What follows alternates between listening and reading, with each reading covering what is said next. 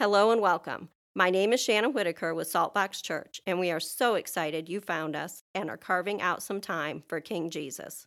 So I invite you to put your phones down, your to-do lists away, and open your hearts to receive the Word of God.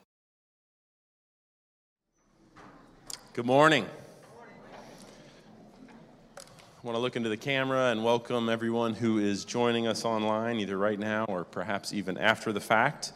We have been journeying through the book of Acts, and I'm going to do a strategic pause this morning to that journey, and I want to talk about the Middle East. I want to talk about Israel. I want to talk about Hamas. I want to talk about how do we as Christians pray, okay? Because that's one of, I think, the main things is how do we pray, how do we think, and if I were to say anything to us, it would be one of my probably primary jobs as a pastor or as a leader, as a shepherd, is not to tell you what to think,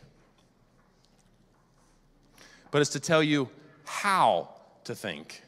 In other words, I am not here to dictate what you think or what you do. No, that would be weird. But what I am here to do is open up the Word and help you begin to rightly divide the Word of truth so that you know how to think Christianly, how to think Jesusly, how to think Paulinely, if you will, about a crisis like we're facing right now.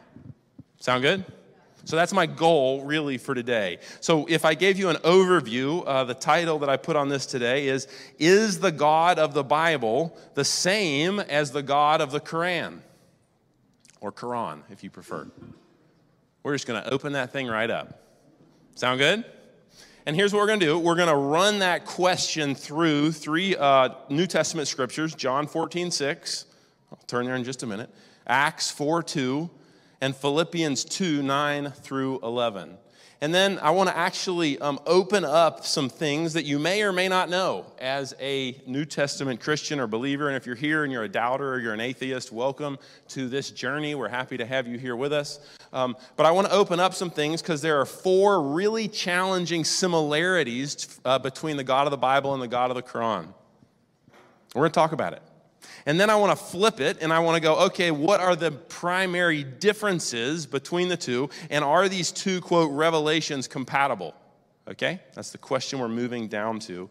And then at the end, I'm going to flip to Joshua 5. And I think there's a very special revelation in Joshua 5 through which it becomes almost like a sieve, like a sifter, but almost like a sieve through which we can pass. What is God's intention, and how do we look at current events right now? And therefore, then, how do we pray? Does that sound good? I know it's a lot. And then I'm going to end, actually, I've got two groups that we're connected with out of Nazareth. Now, who knows where Nazareth is? Israel, that's right. And who grew up in Nazareth? King Jesus, that's right. Was he born in Nazareth? No, but there are two Christian groups in Nazareth, and they've both issued a call to prayer. And I'm going to show you those at the end of this message. And if you would like those, the call to prayer is on our welcome table in the back. You can grab those. Our small group questions are on the front. The call to prayer is on the back. But I believe one of the most powerful things we can do is look to believers in the Middle East who know what's going on, who understand what's going on, as they have a biblical orientation on how to pray. Make sense? So that's where we're heading today, okay? And if I preach, it'll be at this Joshua 5 passage because it is good. All right, so John 14:6 and 7, we're going to set the table. This is King Jesus speaking. Scroll, turn, whatever you would like to do. See if I can find it here. John 14:6. Jesus is speaking, so he answers, I am the way and the truth, and the life. This is aligning with Old Testament, Exodus 3, I am. That's how God introduced himself to Moses. So I am the way, I am the truth, I am the life. He's aligning himself with Yahweh God here. No one comes to the Father except through me, Jesus. So Jesus is saying unequivocally, the only way to enter the kingdom of God, both now and in eternity, is through him, Jesus. Verse 7, if you really know me, you will know my Father as well, for from now on you do know him, and you have seen him because you've seen me. That's right, Jesus. I don't mean me, Michael. I mean me, Jesus. So here is what I would also say is there's many schools of current secular thought in this moment that would say Jesus is a moral man, or Jesus is a good teacher, or Jesus is a decent guy, or Jesus is he's a great whatever theologian. But here's the thing. Jesus cannot simultaneously be a great theologian if he is not the Son of God, because he would be a liar. You follow me? So just like establish a baseline here. Either King Jesus is King of Kings and Lord of Lords, I am the way, I am the truth, I am the life, or he's a liar. Like there is no middle ground. So when people go, oh yeah, he's a great guy, or he's smart, or he's like a great teacher, or whatever, when they throw something like that at me, I'm like, he can't simultaneously be great in what he taught, and he's either true, what he has said is either fully true, or he's a liar. There's no middle ground. Like if you really study the words of Jesus, that's what it comes down to. Okay, John 14:6. All right, I'm flipping over to Acts 4:12. This is Peter and John preaching before the Sanhedrin. This is Peter who's answering here, Acts 4:12. So this is after King Jesus came to earth, lived, did 3 years of ministry, went to Jerusalem, was crucified on a cross, was dead, buried in a tomb, broke the bounds of death and hell, resurrected from the dead, revealed his post-resurrection body to over 500 people many, many times historically, and then he ascended back into heaven, which was like his coronation or the crowning of King Jesus. So he literally, I'm saying kind of like a crown, he became the world's rightful sovereign at that point. So this is how Peter is going to say it. Acts 4:12. Salvation is found in no one else. So both these scriptures are very parallel, aren't they? Salvation is found in no one else. For there is no other name given under heaven by which we might be saved. Okay, crystal clear. Jesus says, I am the way, the truth, and the life. And he is, if we'd have to get fully into the Greek to understand this, but when he says, I am, he's likening himself to Yahweh God in the Old Testament. I am the way, I am the truth, I am the life. And then Peter says, there is no other way under heaven that we might, any of us, be saved. Excuse me while I have my little seasonal cough there. Okay, and now I'm going to go to Philippians 2, verses 9 through 11. Philippians 2, it's to the right if you're flipping in your Bible. If you're scrolling on your phone, it's an easy switch. Philippians 2, verses 9 through 11. This is the Apostle Paul writing. This is a wonderful letter to the church in Philippi. And here is what he says here. Therefore, God exalted him. Who's him? King Jesus. That's right. You can read back if you like. But God exalted him, Jesus, to the highest place. And he gave him the name that is above every name, King of Kings, Lord of Lords, the world's rightful sovereign, that at the name of Jesus, every knee should bow in heaven and on earth and under the earth, and every tongue acknowledge that Jesus Christ is Lord, to the glory of the Father. So that is saying that every knee is going to. So the question becomes, when is that going to happen? Because it doesn't appear that it's happening right now, does it? But what we have is the promise, and if we were to read the very end of the book, we could go to Revelation and I could show you, as King Jesus returns, in that returning, every knee will ultimately bow. Every tongue will confess. So, let me pause there. I'm going to tell you a story, and then we're going to open up the challenging similarities between the God of the Quran and the God of the Bible. A few years ago, I think it was maybe 2015, 2016, I don't know, could have been even 2014, but regardless, I had been a youth pastor at a denominational church, and I became like a teaching pastor and the head of staff, and so I had to hire someone to be the youth pastor, right? So I hired someone to be the youth pastor. He came in, and during that transition, I was still doing some trips with the middle school and primarily the high school ministry. And one of the trips that we did is we took a train, although we could have taken vans, I can't remember, but we took them up to Manhattan. And in Manhattan, we stayed with a really great evangelical Christian ministry organization that was doing ministry all over the city. And so for like maybe 10 days, we had students all over the city sharing Jesus, preaching, serving. Like it was a wonderful time, wonderful little just place to be. And as part of that, this mission organization had a relationship with a mosque, an Islamic mosque. And so what we did is we actually took a group of students and we went to the mosque. Now, is our Jesus, let me say it like this, is my Jesus ever afraid to go anywhere? No. Is he ever afraid to eat with anybody? No. Is he ever afraid to gather with anybody? No. So I'm thinking, well, this is, no big deal. So we go to the mosque. And the idea is we're going to go and we're going to gather and ask some questions of the believers in Islam there, the Islamic believers there. And we also got to meet with the imam, which is like the prayer leader or, if you will, kind of the pastor of that group. So we're in the middle of downtown Manhattan. And, got to think, now what just happened, whatever it was, 15, 16 years earlier? 9/11, so all that is in the minds of our students, and we go in, and I'm encouraging them, so let's go in, and so we have to, when you go in, you have to take your shoes off, and the gals have to put on a head covering, right? Now, the way I read the Bible, and if we were to send one of you as a missionary to the Middle East, like let's say there was a couple that we sent to the Middle East.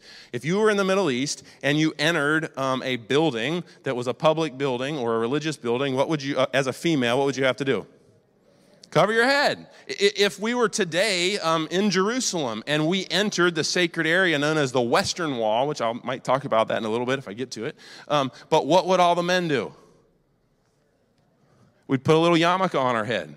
Now, that doesn't mean that we've aligned with that faith or we necessarily agree by covering, but we're being respectful. So I took this group of students in Manhattan, and we take off our shoes. The females put on a scarf, and we go in, and we look around at what's happening, and we sit in a circle with the imam. And I asked him all kinds of Jesus questions. I didn't tell him much, but man, I asked him some stumpers. And we had a great time. And we got to pray for him at the end. He let us pray for him. He let us pray for the mosque. He let us pray for the worshipers that were there. A call to prayer happened while we were there. And so on the way out, we got to debrief with the students. And I'm a believer in it is okay to come to faith in Jesus, not having lots of information. But if you're going to walk with Jesus, at some point you ought to understand other faiths and other groups and what you believe and what they believe and why it's different. You hear me? And so that's what we did. So we just sat and talked. We debriefed with a group of students. Well, this was Instagram was well underway at this point. And so I took a selfie, and next to me were a group of our students and leaders, and in it were a number of females. And guess what was on the females' heads? A head covering, like a scarf. That's right. So I took a photo, and I posted it, and I put the whole theological framework around why we were doing it and what we were doing. And guess what happened in our local church? I was like, oh, I'm obviously a naive teaching pastor. So I had to come back and had to have some meetings and some conversations. And in the end, it was fine. But here's what I want you to know, and why I even tell you this, is there's so much misunderstanding around this. And I want to be as diligent as I can this morning about giving you great clarity of biblical thought and intelligent thought, and then even a biblical worldview so you know how to interact with friends and neighbors and loved ones over what's happening today. Make sense? Okay. So there are let me back up here. There's 8.1 million people alive on earth today. 8.1 billion. I wrote million. Billion. I think I said million too. Forgive me. 8.1 billion people alive on earth today. There's 2.4 billion Christians. There's 1.9 billion Muslims. And then the next three categories, I added them together, but there's 2.7 billion people that are either secular, Hindu, or Buddhist. And then, arguably, different people calculate this different ways, but there's arguably 3 billion people alive on earth today that are in a place where the gospel of Jesus Christ has difficulty or almost cannot penetrate. And that is part of our call. Small church as we may be. Sometimes I offend people when I go, we're just a small church. Well, I'm comparing ourselves to the 2.4 billion Christians alive on earth today. I don't care if we're a church of 50,000. We're still a small church, aren't we? Yeah. We're a microcosm of the larger body of Christ. I love to stand at the ocean and feel small. I love to be a small part of the larger body of Christ that we are in. Okay, so some people, and there's been different things that have happened. There was an event, I think it was in 2016 that happened, and there was a professor even at Wheaton College that came out publicly and made this comment that Muslims and Christians worship the same God. And occasionally I hear that, so that's why I wanted to sort of talk to you about that. And I really want to take the perspective of a Palestinian Arab Christian and a Jewish Christian. And I was in Israel in 2018, and I had the privilege of sitting, and I may tell you about that if I get there, but I had the privilege of sitting with both Jewish believers and Palestinian Arab Christians. Now, if you're a Palestinian Arab Christian, you have shucked what? Your Muslim faith, and you have stepped into being a Christian at great personal cost. If you're a Jewish believer, if you're a Jewish Christian, a completed Jew, a Messianic Jew, you can call it whatever, however you'd like to say that. But if you're a Jewish Christian, if you're a Jewish Jesus person, what have you shucked? Judaism. So when I navigate this, that's what I want you all thinking about is in the Middle East right now, both in Israel, in Palestine, in Iran. We could go all the countries of the Middle East. There are Christians who are alive today, and I want to upgrade your thinking from simply nationalistic to kingdom of God. Okay? You follow me there? So let me even phrase that for you. The way I think of myself is first and primarily not an American. I am first and I am primarily a member of the kingdom of God.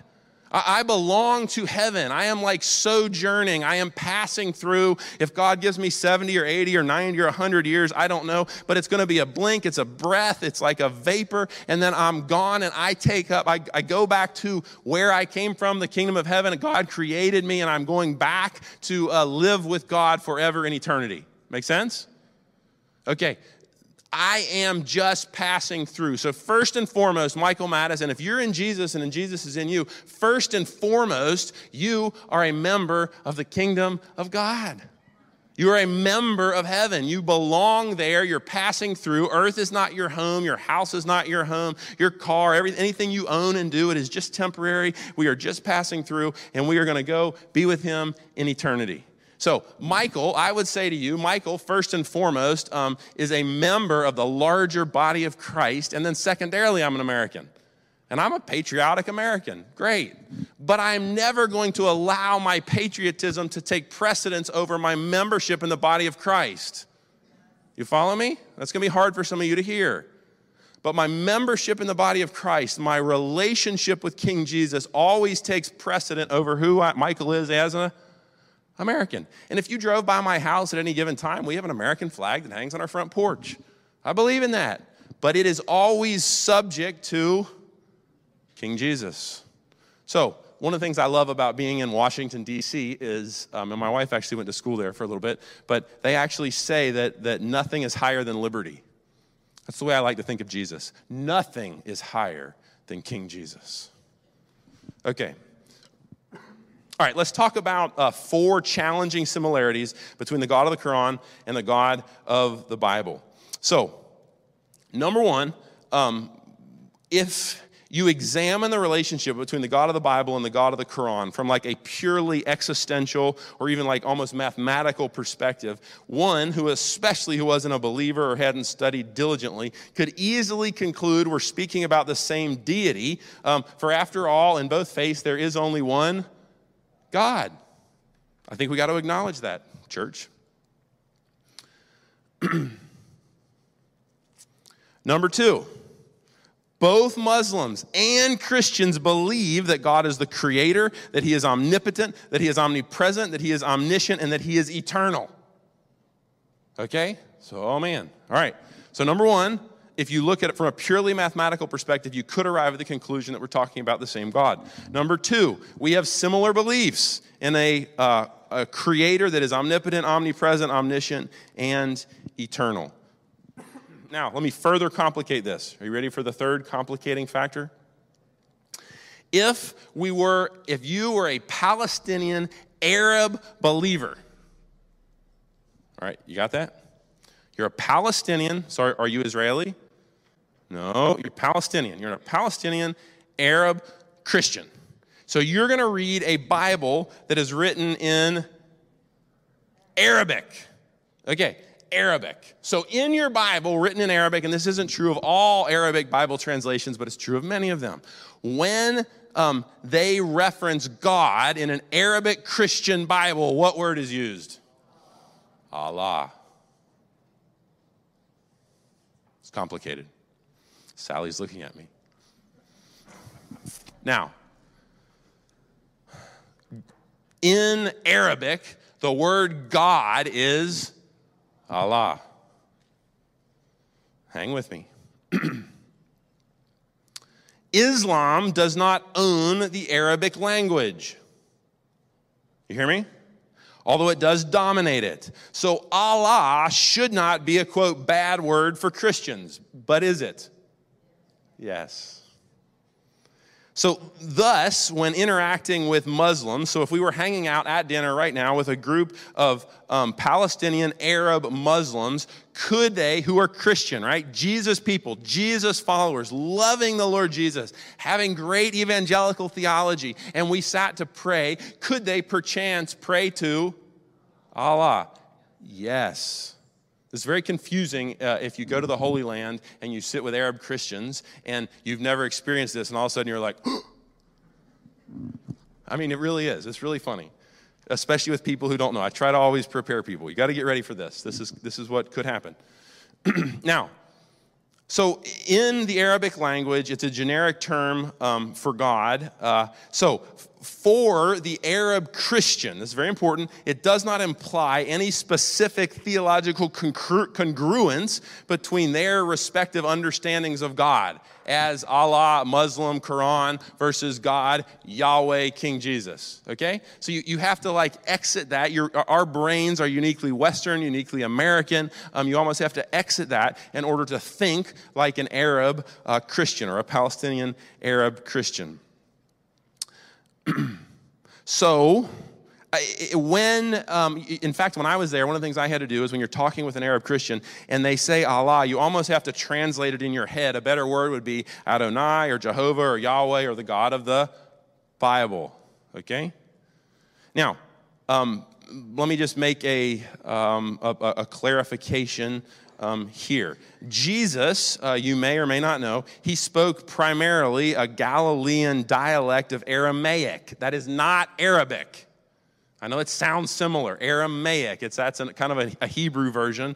Arabic is what we're talking about with a Palestinian believer in this case. But Jesus, was likely versed in Hebrew and Arabic. Paul, the apostle, was likely versed in Aramaic, Hebrew, and Greek. Okay, so go back. You should know that if you're sitting with a Palestinian Arab Christian and they talk about God, in this day and age, they're usually, especially if they're at all culturally sensitive and they're dealing with us who are members of the West, they're not going to use that term Allah. But just because that term is used, it's generic for God in their language and does not declare any affinity to the God of the Quran. Okay? Does that make sense? All right, but I think that's that's a sticking point that we ought to understand. Now, so there are 4 challenging similarities between the God of the Bible and the God of the Quran. From a mathematical viewpoint, you could easily think that the two are the same from an existential viewpoint. Number 2, Muslims and Christians both believe in a God that is a creator, omnipotent, omnipresent, omniscient, and eternal. Number 3, the use of the word Allah is confusing. And then number 4, and this is wild, and you may not know this, but both Islam and Christianity and Judaism, for that matter, all came from a guy named Abraham. If you've been in like a Christian Sunday school, especially old school Sunday school like I grew up in, then you would sing this song. Anybody know what it is? Father Abraham had many sons. So, but here is what is amazing. I'm not going to go here, but you ought to make a note of Genesis 16. So I can just walk you through it really, really quickly, but here is the way that it worked. God showed up and told Abraham that you're going to have a son of promise, and he's going to populate the earth like the stars are in the heavens, and he's going to bless everyone on the face of the earth through Abraham. Now, here's the problem. Abraham doesn't even have a kid. Okay? So when God promises us something and we don't see it happening, what do we usually do?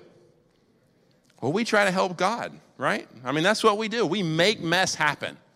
God obviously needs my help. He's promised me a son through whom all the world is going to be blessed. I have no heir. I'm 86 years old at the time. He and Sarah are married, and they're having a marital fuss about the whole matter, and they take matters into their own hands, and Sarah says, here, sleep with Hagar, my maidservant, and you'll make a child, and that'll be the son of promise. And what does Abraham do? Being the stalwart, upstanding man that he is, he goes and takes care of business. And then he has a son named Ishmael. Now, here's what's interesting. It's another preach for another day, but it is 16 years from the birth of Ishmael to the birth of his promised son, Isaac. And he doesn't have Isaac until he is 99 years old. I mean, he and Sarah are going, we are old and crunchy, and this is not going to happen. This is like impossible.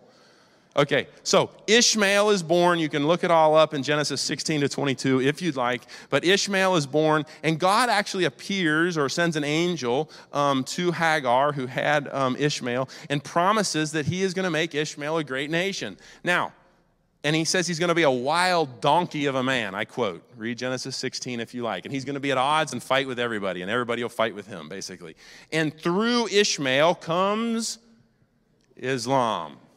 So from Abraham's seed, Abraham and Sarah have Isaac, and Abraham has Ishmael. So through Ishmael comes Islam, through Isaac comes Judaism, and through Judaism comes Christianity. So that the wrinkle that makes this very hard is all three faiths are Abrahamic. And what's crazy to me is when we go back to that stat I used at the beginning, 2.4 billion Christians alive on earth today finding their ultimate root in Abraham, and 1.9 billion Muslims also finding their root in Abraham. So it's this like, wow, Abraham really is Father Abraham. I won't sing the whole thing. Okay, so that is, I think, the four critical or challenging similarities that you ought to know. Now, let me pivot into the differences between the God of the Bible and the God of the Quran, and I don't have time to articulate all the text. I don't have time to read you from the Quran, but you can trust me or you can look it up yourself. But Muslims do not believe, and the Quran does not teach these essential Christian theological elements. Are you ready? They don't believe in the Trinity. Muslims do not believe in the fatherhood of God. Muslims do not believe in the eternal sonship of Christ Jesus. The Quran does not teach about the deity of Jesus. So Jesus is not equated with God. The Quran does not teach about Jesus as a redeemer. The Quran does not teach about the cross of Christ, the crucifixion of Christ, the resurrection of Christ, or the ascension of Christ.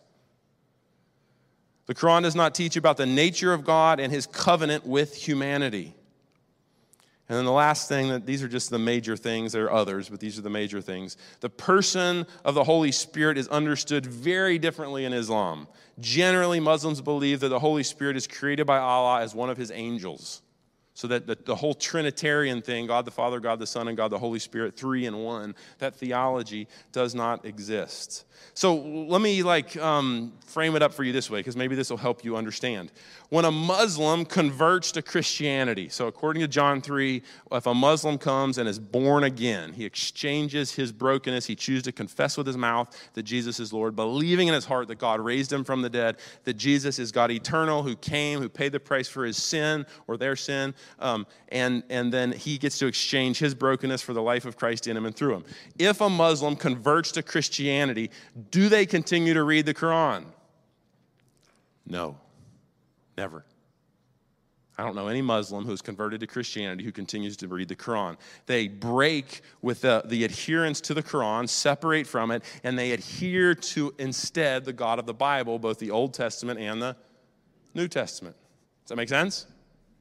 Now, flip that. By way of contrast, if a Jewish person, so an Orthodox Jew, converts to Christianity, in a sense, they're not rejecting the old, they're completing the old. You see what I'm saying? So when a Muslim converts to Christianity, there's a rejection of the old. There's a full cut and a separation and a turning to the lordship of King Jesus and immersing oneself in the Old Testament and the New Testament and the revelation of King Jesus therein.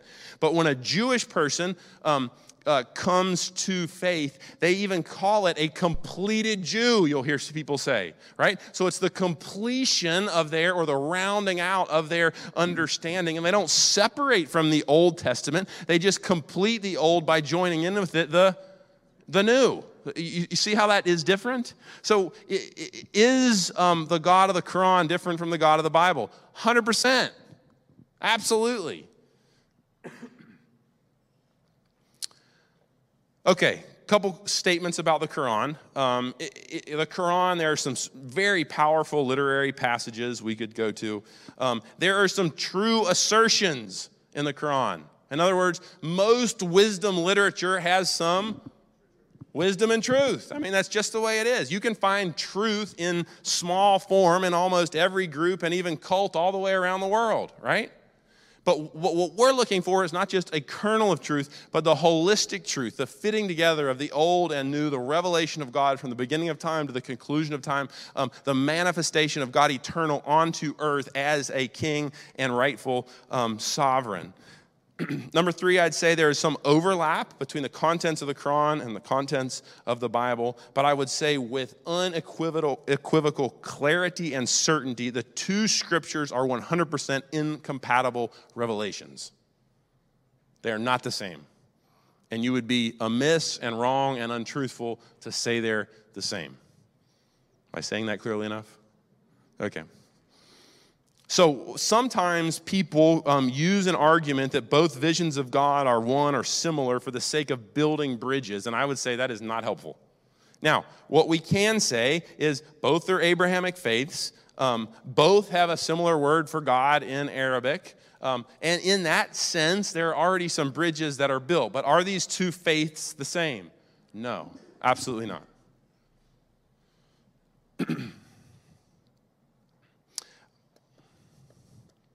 Let me say this also.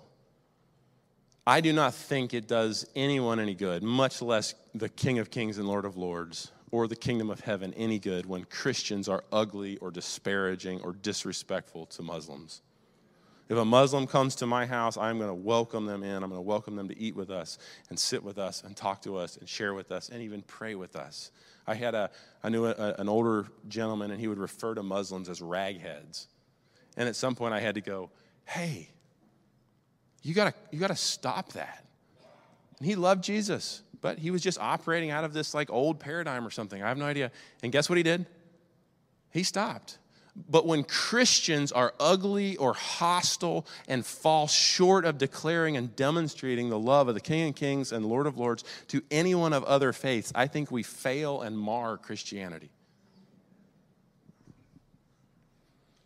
Would I take our youth group back to hang out with the imam in Manhattan? Yeah. I probably wouldn't take the selfie and post it. But I do it because I want our young people understanding who they are and who they're not, and I don't want them afraid of interacting intelligently about their faith. Stand on your own 2 feet. Understand that the King of Kings and Lord of Lords and the revelation of him from Genesis to Revelation holds water, and you can stand on it because it's solid ground.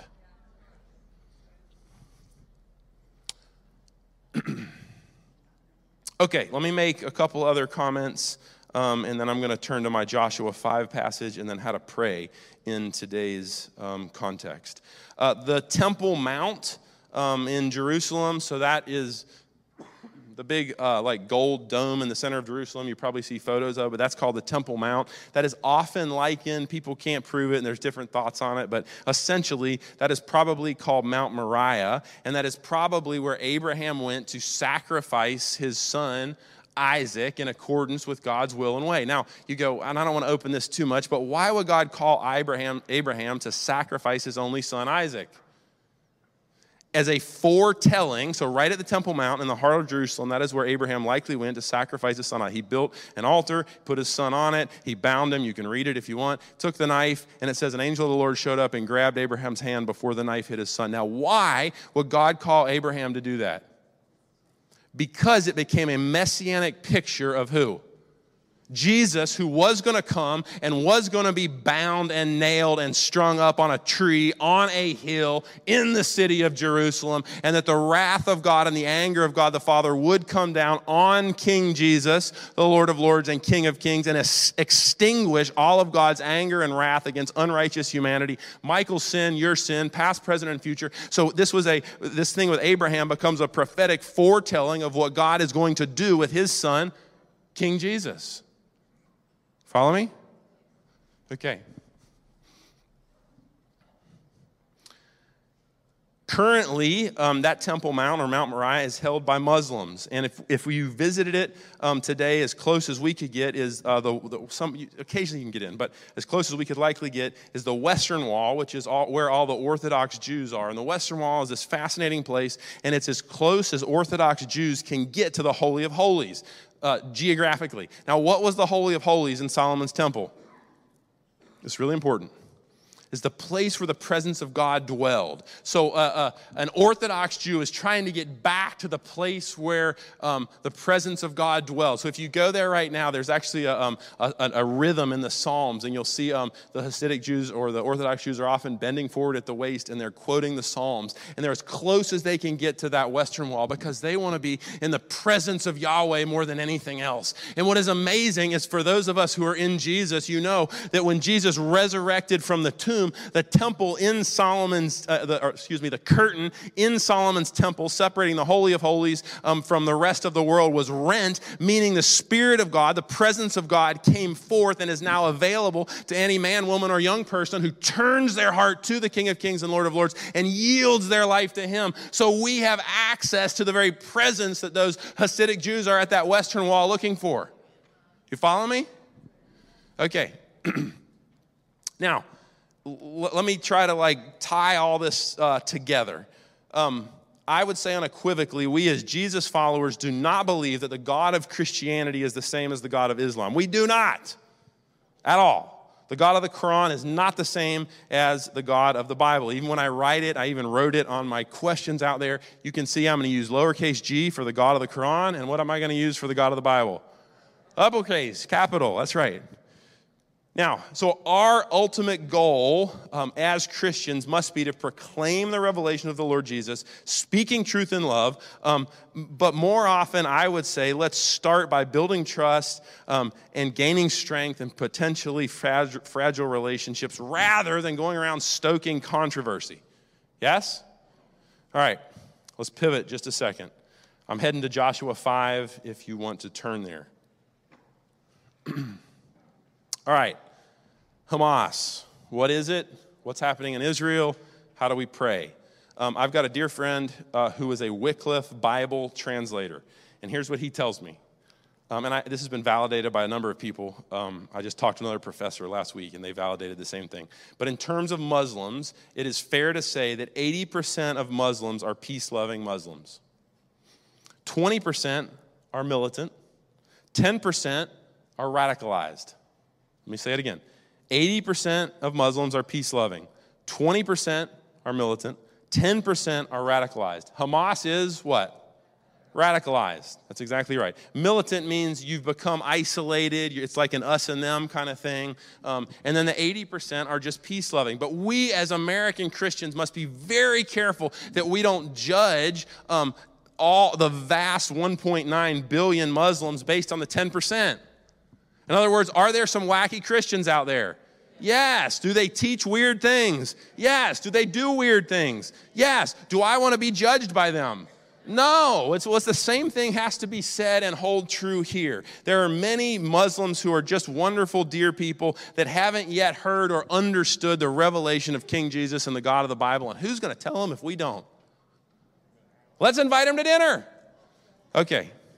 So Hamas is a militant Islamic group. Without a doubt, Iran is backing this group. Now, I'm not going to go much further than that, but I want to open a paradox that I can't answer, but you've got to think about this. The fastest growing church on planet Earth today in 2023 is in what country? Iran.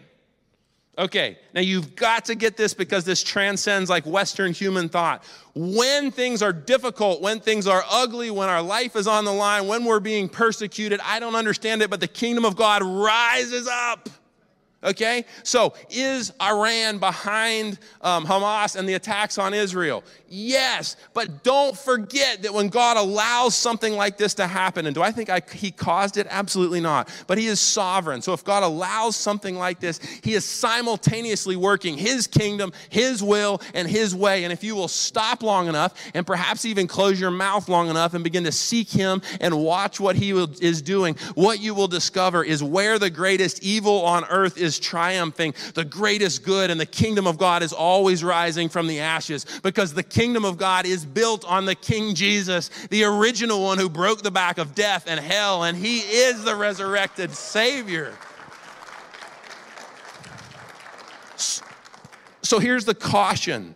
Rather than us wringing our hands and fussing and crying and whatever you're doing, begin to go, God, how are you working in and through this situation in Gaza right now? And how can I become a prayer participant with you in establishing your kingdom, will, and way in the earth? Because right now, the very country that is backing all this is experiencing the greatest revival on earth today. Muslims are turning to Jesus. Okay. So, whose side is God on? Woo, whose side is God on? All right, let's read Joshua 5. Joshua 5, verse 13. With this question, whose side is God on? Now, I guess just quick background. Moses led the people out of Egyptian slavery, what should have taken a couple weeks. The Israelites got to the promised land, which is now modern-day Israel, and they were supposed to go into it, but instead they sent spies. The spies got focused on natural humanity instead of on God and went, oh my gosh, these people are like really big. We're like grasshoppers. They're giants. They're going to kill us. We don't want to go in. We don't trust God, so we're not going to go into the promised land. We'd rather live in the desert and camp out in the stink for 40 years. And that's what they did, okay? So Moses, after 40 years, Moses has just died. Joshua has been commissioned as the new leader, and he's taking the people across the Jordan River into this promised land, Israel, as we know it today. So now let's pick up. And Joshua has just won a couple of crazy battles. So he's probably got a little strut behind him. You hear me? Okay. Joshua 5, verse 13. Now, when Joshua was nearing Jericho, he looked up and he saw a man standing in front of him with a drawn sword in his hand. Joshua went up to him and asked, "Are you for us or for our enemies?" "Neither," he replied, "but as commander of the army of the Lord, I have now come." I have now come. Present active. I am. Exodus 3. God introduces himself to Moses as I am. Jesus, when we started this whole thing out at the beginning, and where was it? John 14:6. I am the way. I am the truth. I am the life. So, neither. Verse 14, he replied, "But as commander of the armies of the Lord, I have now come. I am." Then Joshua fell face down to the ground in reverence and asked him, "What message does my Lord have for his servant?" The commander of the Lord's army replied, "Take off your sandals, for the place where you are standing is holy." And Joshua did so. Now, let me see if I can drag all of this together. There's two different schools of thought on who this was. Some people say an angel, but Joshua bowed down and worshiped the angel, and angels don't let anybody worship them. They always worship who? God, Jesus. So I think, and a lot of scholars would agree, but I think that this is a pre-incarnate revelation of King Jesus. So King Jesus shows up, and Joshua rolls up to him, and kind of arrogantly, he's won a few big battles, and he goes, you can almost see Joshua holding his sword, commander of the armies, right? Are you for us or are you against us? This is a little bit like today when we belt out, God, are you for Israel or are you for Palestine?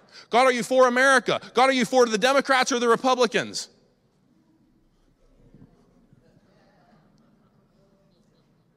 Joshua saw, and when Joshua was near Jericho, he looked up and he saw a man standing in front of him with a drawn sword in his hand, and Joshua went up to him and said, are you for us or are you for our enemies? What's the response? Neither. Now, with this reply is the holy revelation, the righteous revelation, the justice revelation of this holy God. And I think behind this carries that if Joshua did not take off his shoes and get on his face, he probably would have died. So the only response that Joshua has, he is standing there. Are you for us or against us? And all of a sudden he says neither. And all of a sudden you can just imagine Joshua melting under the revelation that this is some way a revelation of Yahweh God. And so he immediately gets on his face before him and prostrates himself and begins to repent and align himself with God.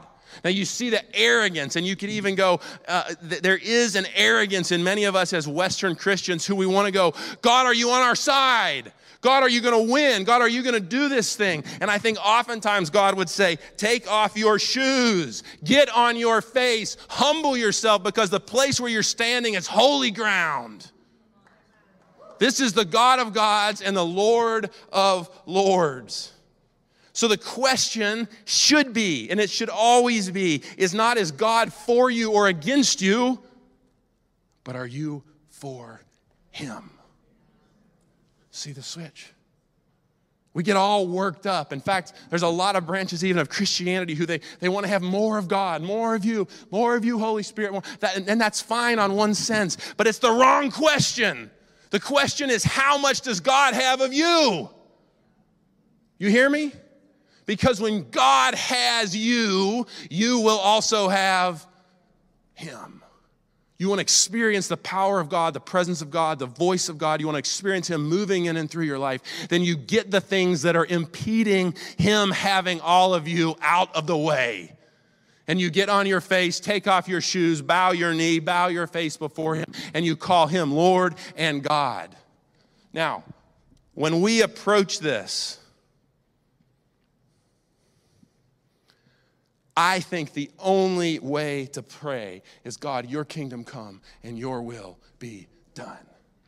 Anything else is our presumptive understanding of what God wants to do on the earth today. And there's not a person I've ever met who can accurately divide revelation in the times of the end. There's not a person under the sun who can tell us exactly what's going to happen and how it's going to happen. That is his business and his alone. Our job is to join with him in praying for his kingdom, his will, and his way. So when I open my mouth and begin to pray, what I am oftentimes hearing as other people pray is this great fallacy where we're praying our will and our way. You hear me? Go back to Jesus in the garden. I don't want to go to the cross. Take this cup from me, but not my will, but your will be done. When Jesus taught us to pray, he said, God, your kingdom come and your will be done on earth as it is in heaven. One more statement, and then I'm going to go to this call to prayer. One of the benefits of the last 30 or 40 years in America is that we have re-encountered a personal God, a conversational God, a God that loves us and speaks to us. You'll even hear people call him Abba, like Jesus referred to him, right? Father. So it's an intimate knowing. But one of the risks in that type of intimate knowing is you can lose the revelation of a holy God, a righteous God, a God of justice, a God who, when you go, are you on my side? He says, take off your shoes and get on your face lest you fall under the sword of the Spirit. Okay. I opened all kinds of stuff for you there, didn't I? I'm going to put up 2 calls to prayer. worship team, maybe y'all would come back out. We're going to pray for Israel. We're going to pray for Hamas. We're going to pray for Palestine. When I was in Israel, I had the chance to work, to meet the dean of the Nazareth Evangelical College and Seminary. David, would you put that up behind me? And so here's what is beautiful about the Nazareth Evangelical College and Seminary. They issued a call to prayer. Now, here's what I want you to get. On the board, Evangelical College and Seminary, what are they teaching people? Come on, Jesus. Let me just read you their mission. Nazareth Evangelical College trains men and women to follow Christ faithfully and to be equipped and qualified for serving in the church in the Holy Land, enabling her to have a powerful influence on society according to God's purposes. Now, on the board of this seminary are both Palestinian, Arab Christians and Jewish Christians. So what comes together here, they just issued a call to prayer. And what comes together here in the most, I think, beautiful way is how our kingdom first people, not just Jewish first or Palestinian first, but kingdom first people in the Holy Land, in Nazareth, in the place where Jesus grew up, how are they calling us to pray today? Here's what they said. May God grant us the courage to love even if it hurts. May God protect our community and help us be peacemakers. May God grant us wisdom to our leaders to preserve life and dignity for all people. May we continue to train and empower both men and women to be peacemakers and followers of the King of Peace despite all of its challenges. And fifthly, for all of those who are suffering and those who have lost loved ones. David, put the next one up. I'm going to go a couple minutes long. Will you give me 2 or 3 more minutes? Yes? Okay. David, will you put the next one up? All right, next group, I got the same call to prayer from them. This is the Nazareth Trust, and their whole mission is healing in the name of Jesus. Isn't that beautiful? Healing in the name of Jesus. Here's what they issued a call for. God's comfort and consolation for all those grieving the loss of loved ones from the horrific violence of the past few days. Healing for those who have been wounded and are recovering in hospitals across the country and in Gaza, and for the hospital staff treating them. Number 3, healing of hearts and minds from the deep trauma that people have and will continue to suffer. Number 4, a speedy end to the current hostilities, that it will not escalate and expand to other areas. Number 5, God's peace and protection for all staff, all families, for the safety and security of all the facilities of the Nazareth Trust. Number 6, for wisdom and grace for the leadership of the Nazareth Trust as we provide leadership and direction to the staff and to the stakeholders of the Nazareth Trust during this conflict. And finally, God's provision for the financial and other resources of the various entities of the Nazareth Trust in this unprecedented time of upheaval in the economy and security of Israel. Now, is God for Israel? Of course he is. Is God for America? Of course. Is God for Palestine? Of course. Is God even for that the group that's operating called Hamas and Iran would choose to come to him? Yes. But don't elevate being for a country of Israel above the kingdom and the will and the way of a revelation and transcendent holy God. You hear me? Here's what we're going to do. We're going to end in prayer. And I would love for you to stand with me. You can come up here and pray, but you can pray any of the things that we have up. David, would you go back to the first slide? It's a little easier to pray. Prayer team, if you would come up and be available. But I would love for us to begin to call out that the God would use the crisis that we are in, not just in the Middle East, but nationally and around the world, to birth another great awakening, that people would turn back to him, understanding the God of the Bible and the richness of his love. Will you join me in that? Come on. I'm preaching better than you're responding. Will you join me in that?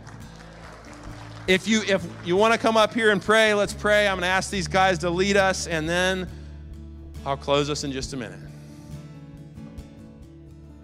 Father, I think that deep in my heart, I believe that if revival tarries, or if an awakening on the earth tarries, it is because we as Christians are busy saying, are you for us or against us? Instead of us aligning wholly with you, offering our bodies, our wills, our minds, our emotions wholly to you. So, Father, on this particular Sunday, we cry out to you for Israel. We cry out to you that you would have your kingdom, your will, and your way. Lord, we cry out to you for Hamas, that you would use them to work your kingdom, your will, and your way. We cry out to you for the families that have lost loved ones, for the people who are in transit and have lost their homes. Lord, we cry out to you for the people who are lost. And Lord, I pray that you would do what only you can do, which is resurrect the broken and bring something beautiful out of that which has been destroyed. And Father, I pray that you would use the current suffering to establish the lordship and kingship of Christ Jesus on the earth today. Father, I pray for the Americas. I pray for the United Kingdom. Lord, I pray that you would visit us again with a great awakening, that you would cause us to turn from our selfish self-centeredness where we demand that you be on our side, and instead we get on your side. Father, I pray that you would cultivate in us humble hearts, hearts that are willing to get on our face before you, our knees before you, taking off our shoes because we're standing on holy ground. God, I pray that you would birth something new in our hearts, perhaps burst something old, 2,000 some years old, in our hearts. And Father, I pray that you would call us as New Testament believers to be carriers and participants with you in establishing the lordship and kingship of Christ Jesus on the earth today. God, we praise you and we dedicate our hearts, our lives, our emotions, our wills, and our ways to you. And Father, I pray that we would always be found furthering the law of love because you are love, always. Father, we worship you. In the mighty name of Jesus, we pray. Amen. As we close here, if you'd like special prayer, some of us will be down here. If you're here and you've never surrendered your life to this Jesus, don't walk out of here without doing it. I'm going to hang right here. Come pray with me. Give your life to him. Be born again. Start afresh. And as you go, carry the lordship and the presence and the love of our eternal God. In the name of Jesus we pray. Amen and amen. Thank you for listening today and being part of the Saltbox online community. If we can pray for you in any way, please leave us a comment below or connect with us through saltboxchurch.com. Remember, just Jesus. Nothing more, nothing less.